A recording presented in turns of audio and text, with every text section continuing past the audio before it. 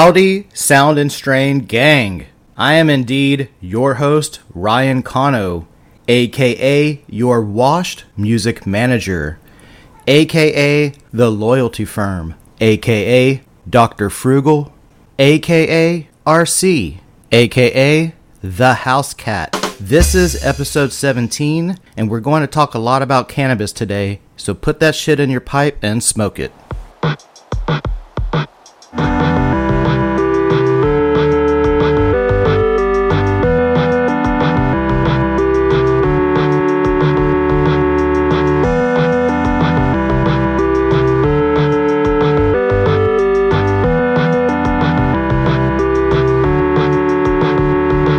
What is up, y'all? Welcome to Sound and Strain. I am your host, Ryan Cano, and I am coming to you from Austin, Texas, 512 chillin'. There's been so much rain this month that the weather has been slightly bearable. July usually kickstarts this awful trend of 100-degree days, and for several times at a time, you get those 100-degree days, and I am not into that shit at all. My Sjogren syndrome makes my skin feel pretty tight and dry most of the time, so like when I get some sun on my skin, it feels like it's literally burning. So I probably need to talk to my dermatologist about that and how sensitive the skin has gotten over these years. But yeah, I am typically inside during this time of year. It's just too fucking hot. But with all the rain and with the cooler temperatures, I've been able to get out and play. So that's been kind of cool. If you are new to the pod, welcome. Sound and Strain is a music business and cannabis podcast. We talk about and play music.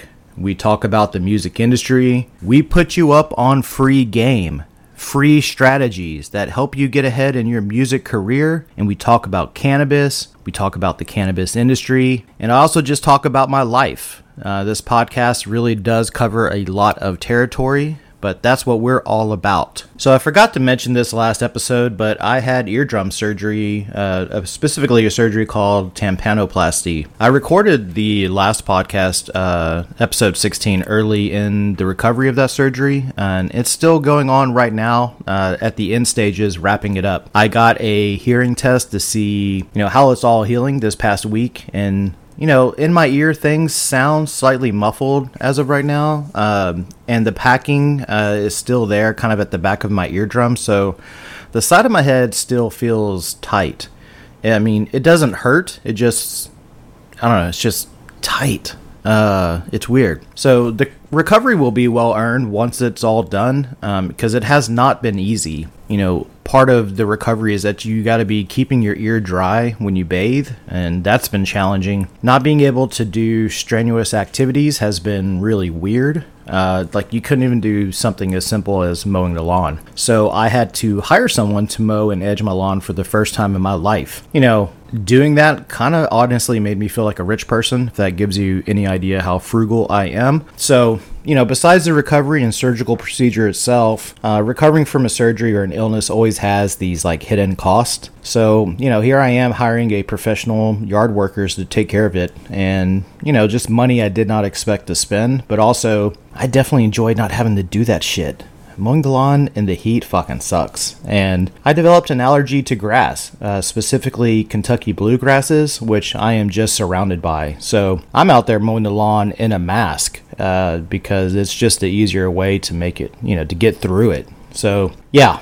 Anyways, just been chilling recently, and, chilling physically since the surgery, and just hoping things get back to, regular here soon, regular with me personally. I want to go swimming. I want to go to some outdoor shows. I want to jump in an airplane and go places, but I just gotta wait a little bit more. I basically have 2 weeks to go before the packing behind my ear dissolves, but at the checkup this past week, I was told the eardrum has healed, and that's exactly what I wanted to hear. My hearing is improved, and we're hoping the hearing will get to 100% and moves past any damage that the perforation in my ear caused. When I had that perforation happen, I lost about 15 to 20% of hearing on my left ear after the hole broke open, and that happened during a major ear infection. So Lucky me. One big part of healing this eardrum has been that I have not really been able to get high. Smoking feels weird, and I can feel that heat when you smoke, like kind of in that ear, nose, throat areas, and so much more right now while my eardrum is healing. So I've been taking like baby balls or otherwise just not doing anything at all. Definitely has not been like a full THC reset, but very, very,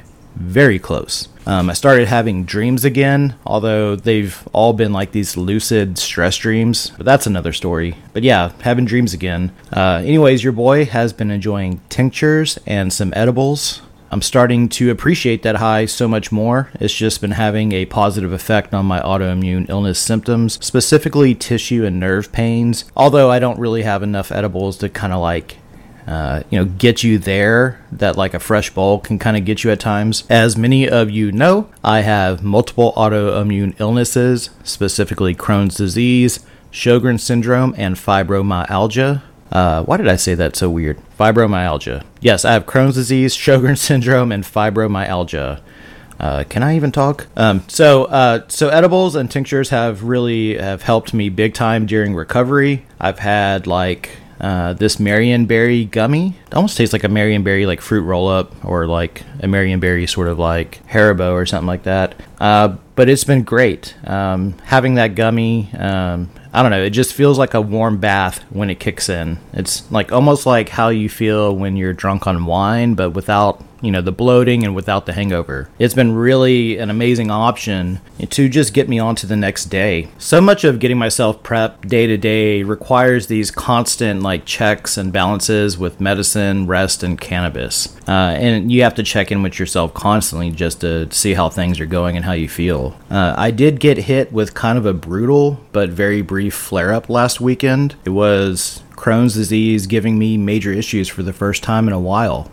I've had some more Sjogren's issues the past few years, but Crohn's wanted to remind me that it is still there. So I had major intestinal bloating, making my belly look like Santa Claus on a bender. And, the big issue was that I passed a shit ton of blood, and it got me down bad. I was sort of caught off guard with how depressed it made me for a few days, like how much that rocked me emotionally. And, it's because I fight so hard day to day just to feel normal and pain-free. And, it was just disarming and hard to accept that this disease does not have a cure. And no matter how much you treat yourself right in the process, you can still get got. I mean, it's scary. Luckily, the flare-up was brief, but it has left me a bit nerve-wracked that something not good could be on the horizon for me health-wise as it relates to that digestively. So, I'm basically back to eating a low-residue diet to really kind of get myself right. Basically low bulk, easy to digest stuff, steamed rice, fish, shit like that. It's early in the show, but let's go ahead and transition into this now. Here's the strain of the week, which, I maybe should rename strain of the episode or strain of the month or something like that, considering how unhinged the recording and episode scheduling has been so far lately. Thank you for sticking with me. For those of you who have been here since episode 1, I know it has not been a consistent rollout, but anyways. Okay, let me get a drum roll. No, not that. Give me that sick-ass single stroke drum roll so I can set this shit up proper. The strain of the week is Grape Ape. This classic strain may be one of my favorites. This is a mostly indica strain that crosses Mendo Purps, Skunk, and Afghani. Named for its distinct grape-like smell, this indica is known for providing carefree relaxation that can help you soothe pain, stress, and anxiety. Its dense, compact buds are wreathed in deep purple leaves, which darken as the indica reaches full maturation. Effects you can feel are relaxed, not quite couch-locked, but relaxed. This is a good evening or nighttime strain as you wind down into your nightly routine. If you have bouts of insomnia like I do occasionally, and, you get tired of watching shitty ass movies at 3 a.m. trying to get to sleep, then you should really partake in some Grape Ape and get your body into that relaxed state, allowing you to rest. Breaking open the sticky flowers with a grinder gives off a different odor, with some skunky musk from that skunk number one parent, and more of a thick hash scent from the Afghani part of the strain. When inhaled though, the slightly harsh smoke from Grape Ape tastes more fruity than skunky. Notes of grape and berries predominate, leaving behind a sweet sensation at the top of the palate. You, of course, can find Grape Ape at your nearest dispensary. And I forgot to mention that the THC levels range from 17 to 25%, and CBD is nearly non-existent in this strain. Speaking of THC percentages, have you heard about lab fraud amongst many of the labs that test your marijuana before it gets to the dispensary? It's really fucked up out there. We have a new legal industry, not enough standards at labs, and just many areas open for fraudulent behaviors. So you can find this article on 538, but corrupt labs are cheating stoners out of the pot they think they're buying, and the industry's potential problems with lab fraud are unlikely to go away as more states legalize weed and regulations grow increasingly dependent on measuring THC. The measuring of THC is important. New York plans to tax cannabis by THC content when commercial sales begin in the next few years. And there's a growing nationwide movement to limit the THC content of legal products. But how can you collect taxes and enforce laws based on a product's THC potency if you can't trust how much the THC is actually there? To let you know how it works at the state level, pot farmers and processors must pay private and state-certified labs to conduct batch-specific tests before any products can be sold to consumers. The samples must pass a quality assurance check, ensuring your cannabis is not contaminated with things like E. coli or mold, and they end up getting tested for their cannabinoid potency, usually by measuring the presence of the most two common active compounds, CBD and THC. In theory, this testing system should be more robust than other consumer products, like produce or alcohol, because those are only really tested when there is a suspected safety issue. But in practice, some of these labs across the country have been accused of outright fraud. Labs have been caught inflating THC potency levels, passing moldy cannabis on as safe to consumers,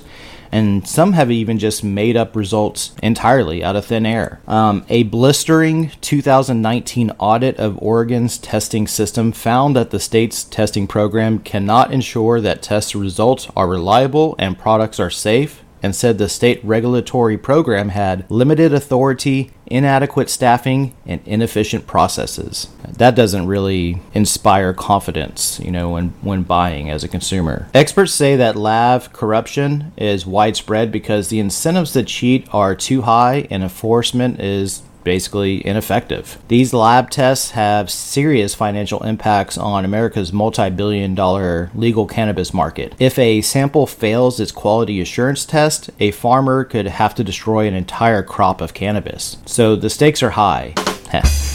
Ensuring accurate tests are made, it's just made more difficult by the fact that pot essentially is a vegetable, which means that there's natural variation between different samples taken from the same plant. If you are new to marijuana and cannabis, I think it needs to be said that THC isn't the only metric to consider when making your choice of strain. There's just so many other great aspects to your smoke. CBD, terpenes, CBN. It's just a lot of things to consider in your strain, taste, all that stuff. I honestly find a lot of satisfaction with strains that hit in the 15 to 20% range. Once you start getting into the 25%, 30% and up, it's kind of like, where's the weed? Am I just smoking keef on a leaf? Like, what's going on here? Cannabis aficionados have long claimed that THC potency is a poor measure of cannabis quality, equating that for shopping for pot based on THC potency with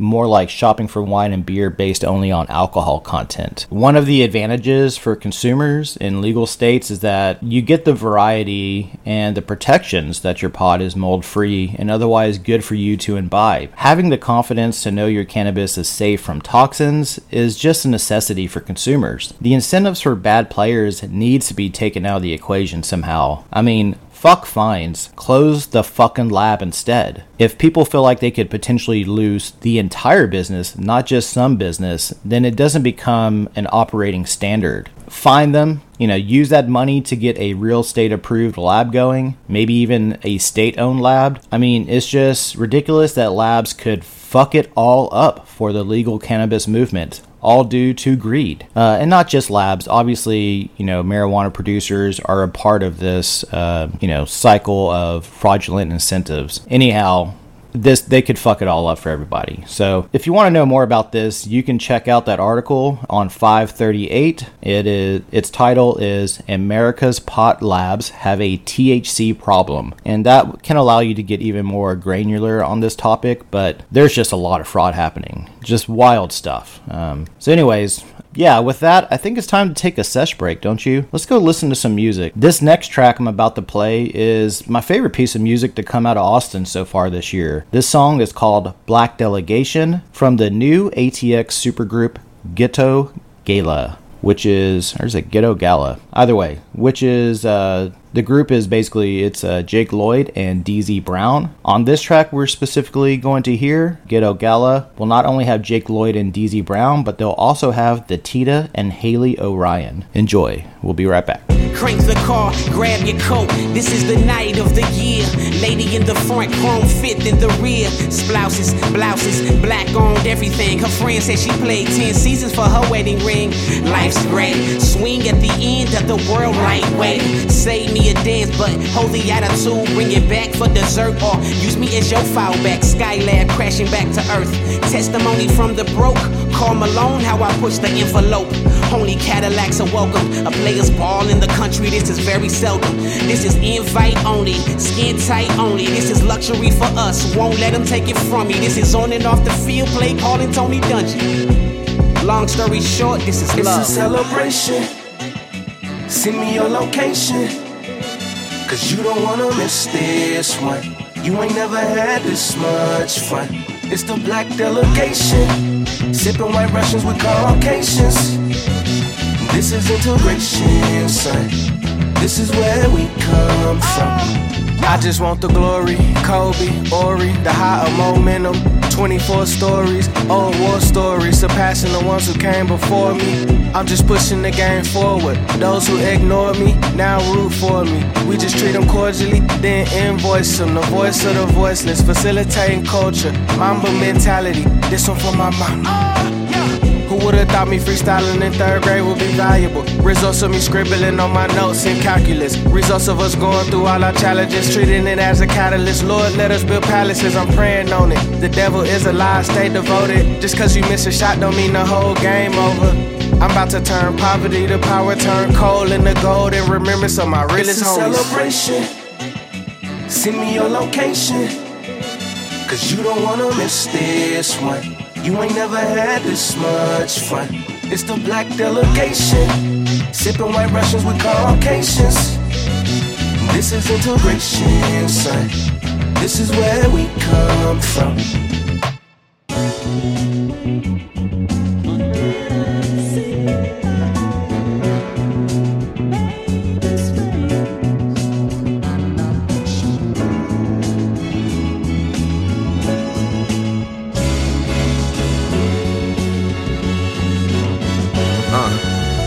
Yo, about to hit the street, then incite a riot. 30 minutes later, gotta be at dinner with a senator.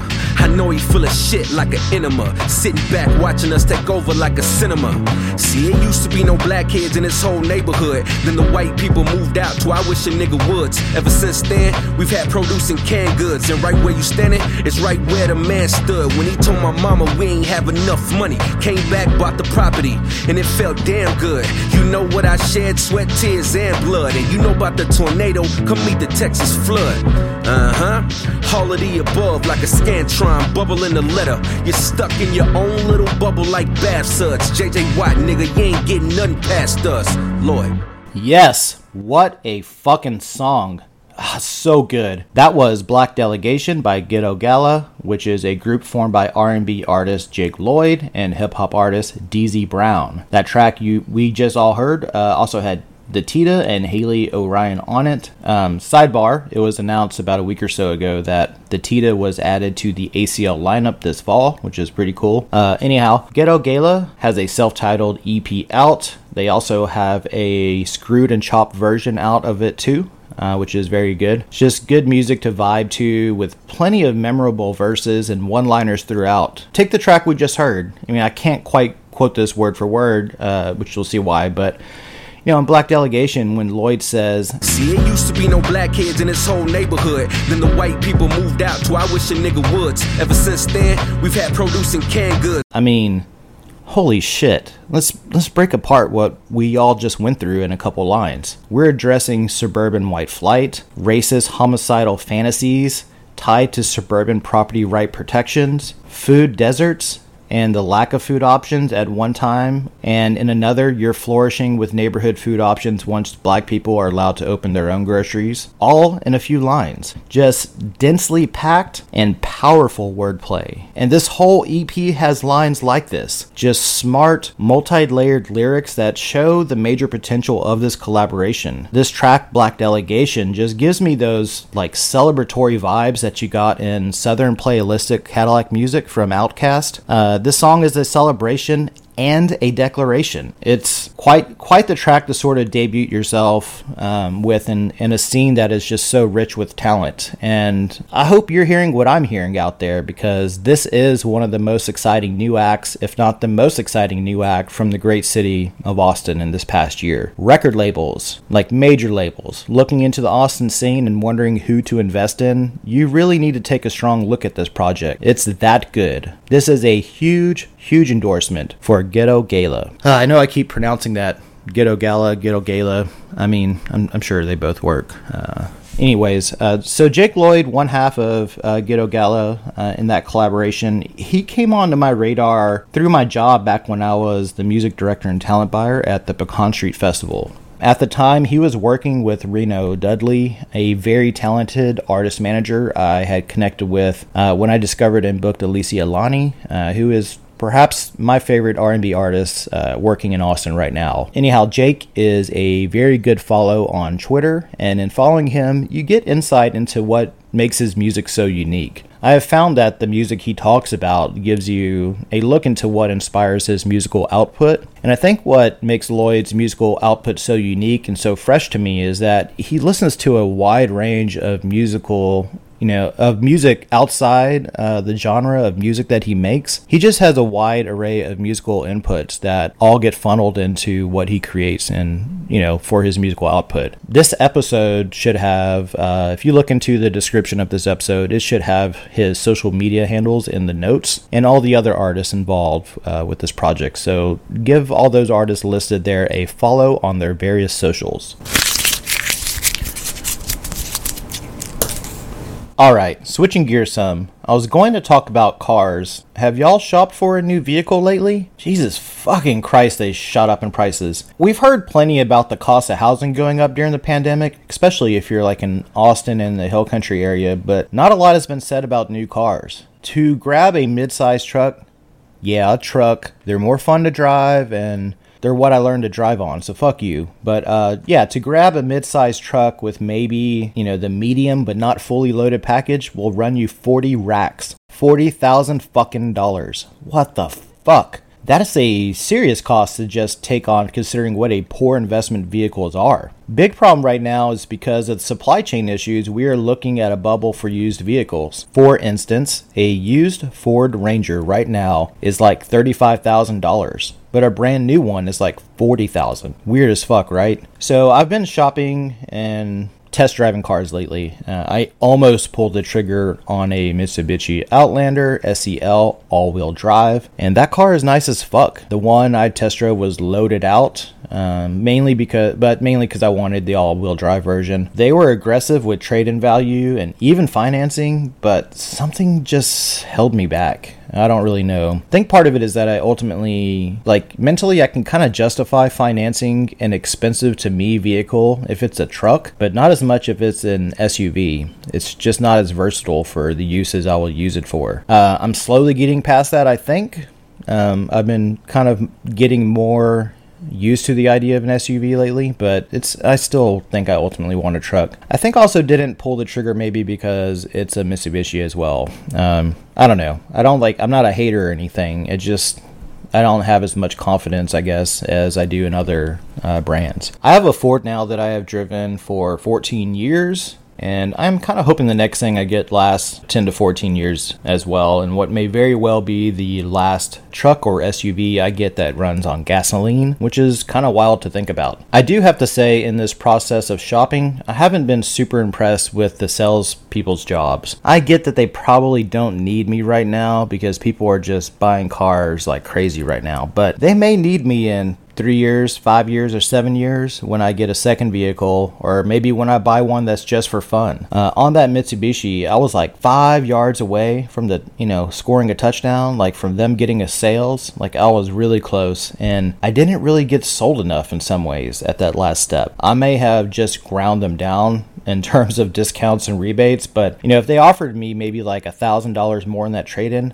I'd be driving that shit right now. Seriously. But I think I may have just settled on getting a new Ford Ranger and custom ordering it and waiting like 12 weeks or so for it to show up. That seemed kind of baller, and the salesperson at that Ford dealership has been pretty consistent and open to ideas in terms of getting me into a new vehicle. But I'm also strongly considering a hybrid SUV, either a Toyota RAV4 hybrid or a Hyundai Santa Fe hybrid. Anyways, it's just been weird to see the prices of used vehicles go up to what a new vehicle is almost. You may as well just get the new vehicle. I want the warranty. I want to get that dealership friendly financing, so I'm going to be patient until the right combination of those things, make a decision on my part to be as clear as day. I did test drive a RAV4 hybrid and I liked it, but the ride just didn't feel as luxurious as the Outlander, which I can't really get past just yet. I also came across a used 4x4 Ford Explorer with over 100,000 miles on it on a government auction website. But, the frugal side of me is really itching to put in a bid there. Like, I think I could secure that vehicle for $8,000-ish or so. Right now, a similar SUV on Carvana is going for like $15,000 at the lowest, and most of them are around 18 to 20K. So the deal aspect really speaks to me as a consumer. Either way, I feel like I'm circling the end of this process and I'm going to buy something soon. I should have become a social media influencer so I could just convince Ford to give me a F-150 Lightning for free to drive around and take it cross country or something.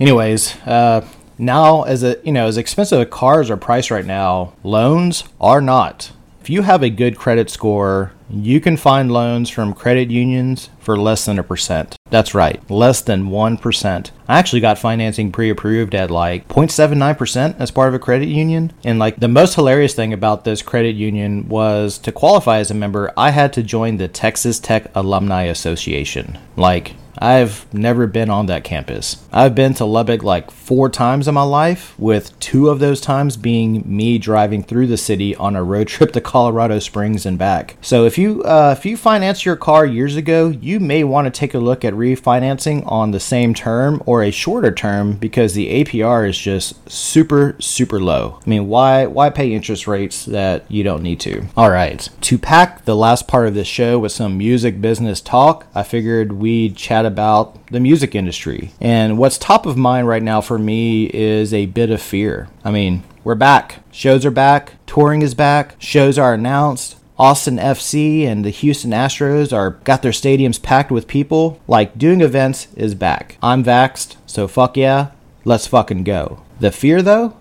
Well, this past week, Austin, Texas went under stage 4 restrictions again for COVID. Pretty much 99.5% of hospitalized COVID-19 deaths are amongst the unvaccinated. That is a staggering statistic. The Delta variant we're now seeing is getting those with the vaccinations, with the vaccine sick, although they aren't getting deathly sick in most cases. Some early reports as it relates to tracing the Delta variant has had reports of people catching it from small interactions in outdoor spaces. So think like at the stadium when you get funneled into a bottleneck spot for a moment. There's been, it's been reported that's happened, and if that's the case, the Delta variant's gonna be easier to get infected by. And if you can just catch it outdoor in a very short, brief interaction and where you didn't ever touch each other, well then concerts in the live events industry are, well, we're fucked. I honestly don't mind masking up inside, but if we can't do things inside, then the industry gets knocked down to a grinding halt for the second straight year. Venues, concert promoters, musicians can't afford this shit, especially if the government just plans to give us 2 spread out stimulus checks that hardly cover most of our bills for a single month. Here's the deal, y'all.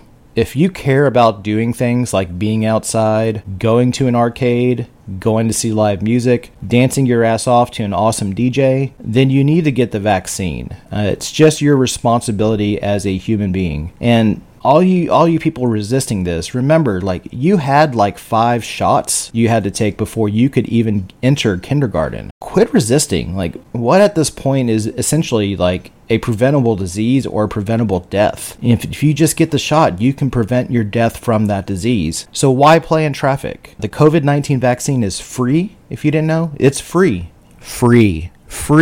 Just getting poked real quick is much better than ending up in a hospital on a ventilator, dying alone. Think about that. You'll be contagious with COVID-19 in a hospital, on a ventilator, dying alone. Fuck that fate. So it's getting spooky out there. Without more getting jabbed, we're looking at another shutdown. If you think supply chain issues were a problem now, they'll just get even worse. You think the prices of cars are expensive? They're gonna shoot up even more. The prices of homes and lumber and all that shit, it just goes up. So please get vaccinated, and please try to convince one of your anti-vax family members or friends to get vaccinated too. One of the issues is that we don't get enough people vaccinated. This COVID-19 will continue to morph in ways that maybe no vaccine will stop it. Most older people who, would be anti-vax but love their grandkids got the vaccine when those grandparents' own children said they wouldn't let them see their grandkiddos without that vaccination. I fucking love that method. Bribe people. I like that method though, because it makes people get past their ego. And that's what a lot of this anti-vaccination stuff is. It's ego. If it's tied to politics, that's your ego trying to tie something to a political perspective that's really about science and survival. And if you're just anti-vaccination person, that's tied to your ego and thinking that you're smarter than people who literally study this and create this stuff for a fucking living. I mean, most people that are anti-vax were terrible at like middle school biology, and middle school chemistry. Like, how the fuck are you going to be talking about infectious diseases and really understand what the fuck is going on? You don't. So, like, as an adult, you do have to trust professionals and people who are basically dedicate their lives to this stuff. A lot of people do kind of get a cold or sick after the, first jab or even second jab, but a lot of people don't. My side effects, had a sore arm and a sore pec. That was it. Pretty easy. The sooner we all realize that our individual actions affect us all collectively, the better it's going to be in this situation. But I'm very fearful that, the events and concert industries are about to shut down again, and it's really just due to selfish behaviors. You can prevent this disease. You can prevent your death from this disease. Just go get the jab. All right, so something I've had on mind lately in the music business is how the album cycle has gotten shorter and shorter in the streaming era, and it probably got halved during COVID-19. You realize in 2020 we got albums from Charli XCX and Lady Gaga, and we pretty much stopped talking about it almost as soon as it came out. Taylor Swift did fine, but most others, not so much. I mean, let's even look at this year. Fucking Migos came out with Culture 3, and we're already not talking about it. So, if artists can't take their music on the road, more than ever you have to have an effective rollout strategy to keep the album alive. You need to be making like official music videos. You need to be getting your official artist channels across social media and music platforms verified. You're going to need to live stream concerts and then break apart that recording into live music videos to be experienced after the fact. You're going to need to be active on social media in ways that might feel quite a bit extra than what you're used to. Otherwise, the album is forgotten about once it's quote-unquote free on streaming platforms that people pay monthly fees to. That's why a pre-release strategy is going to be super important for you. Let the lead time up to an album dropping be longer, months longer even, before an official street date. Start dropping that first single like 5 months before the album drops. Seriously, accumulate the sales by providing access and products sooner than the casual fans would find it. Treat your fan base with something that feels exclusive for a moment and rewards them for making that financial investment in you. One person buying your album, your CD, your vinyl record will put more money in your pockets than someone streaming your music exclusively for a year would. The difference is like that much financially. So some people make their album exclusive several months on Bandcamp before it's officially out. That's one strategy you could use. The other aspect of the pre-release that gives indie artists like yourself an advantage is that in the United States market, anything that accumulates before the official release date counts for week one sales. This is why you'll see an artist like Post Malone release a few singles throughout the year, and when he drops a full-length LP, those singles from the previous year are on it. And it's because those sales, those AEUs, which means album equivalent units, all gets applied to week one sales. So it's a bit of gamesmanship to ensure that you can hit a chart position that you want. The amount of sales it takes you to debut at the top 20 is not as much as you would think. You may be able to empower yourself to chart on Billboard in a way that would truly shock the music industry. Think about how Mogwai got their number one album in the UK. Granted, they are a very popular band and a known entity, but also not so known that I think those guys expected to get a number one album. And just like you may not expect to even chart at all, I am telling you that you likely can. If you are on Bandcamp, Bandcamp reports your sales to the charts. So sell your music. Push your music. Give yourself a big space to launch and throw as many new ideas as you have into the equation. Because once your album is quote unquote out there for anybody and everybody, then it's free on those streaming sites. And then it gets much harder to get people to buy it, and it gets much harder for people to stay with your music. The average consumer thinks they've already paid for your album when they're paying to subscribe to a streaming service. The average consumer is just moving on to the next release after they've listened to yours. I think binging culture plays into this some in terms of like consumer behavior. We've gotten used to crushing a season of Netflix, in a few days for something that it took those creators 7 months or even a year to make. And music is very much the same way. It takes an artist a year or two to write, to record something, and then all your fans stream it in over a day or two and then ask you when the next album is. It's like, shit, man, I just made this album. It took a while to make, took a while to develop, took a while to record, took a while to launch. It ain't just gonna happen. So yeah, the longer time you wait to drop the album officially is just more time to create conversation about your LP and to create an event around the music. All of this is why you see 4 singles dropped before an album comes out instead of the usual standard of 1, maybe 2 max. I've even seen some releases drop 6 singles before an album is out.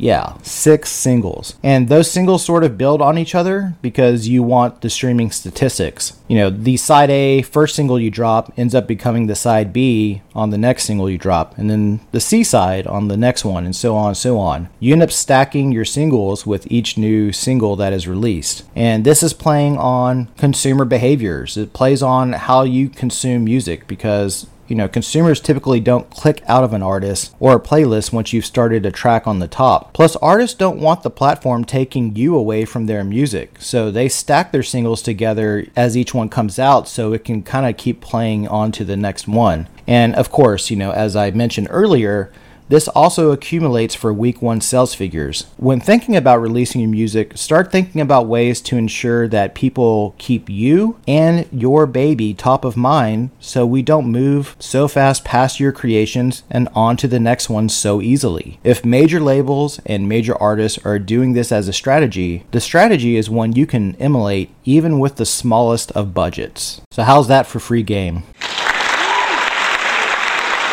Anyways, y'all, I need to get going. Before I do, let me mention that if you would like to get in touch with the show, it's pretty easy. Please send us an email at soundandstrain@gmail.com. Please give us a 5-star review on Apple Podcasts or wherever you may listen to this. If you have not subscribed to the show, please do that right now. That will remind you automatically when a new episode of mine drops, since you already know that I keep a loose schedule with this. Subscribing also helps these podcast platforms recommend Sound and Strain to other people. All of that shit helps us defeat the algorithm and get through to others. Help me help as many people as this podcast can reach. There's like 100 y'all checking out every episode. So let's try to turn that into 250, into 500. And the only way I can do that is if you tell a friend and then they tell a friend about Sound and Strain. Anyhow, yo, I gotta get out of here. I gotta test drive some more cars. Maybe when next month's episode drops, I will have bought one and I can tell you all about that shit. Taking us out the show is none other than my guys, my boys, my dogs, My Education. I'm going to play you one of their classics called Snake in the Grass from their debut full-length album Italian. My Education is currently wrapping up a new album as we speak, and they are getting it closer to the shopping stage for me. I cannot wait to show record labels what they've created. I think the new music is going to impress some folks out there, especially longtime fans of the band. Get excited, y'all. In the meantime, be safe out there, and remember to go easy on yourself. That line is as much for you as it is for me. Anyhow, without further ado, this is Snake in the Grass by Texas post-rock legends My Education. Peace.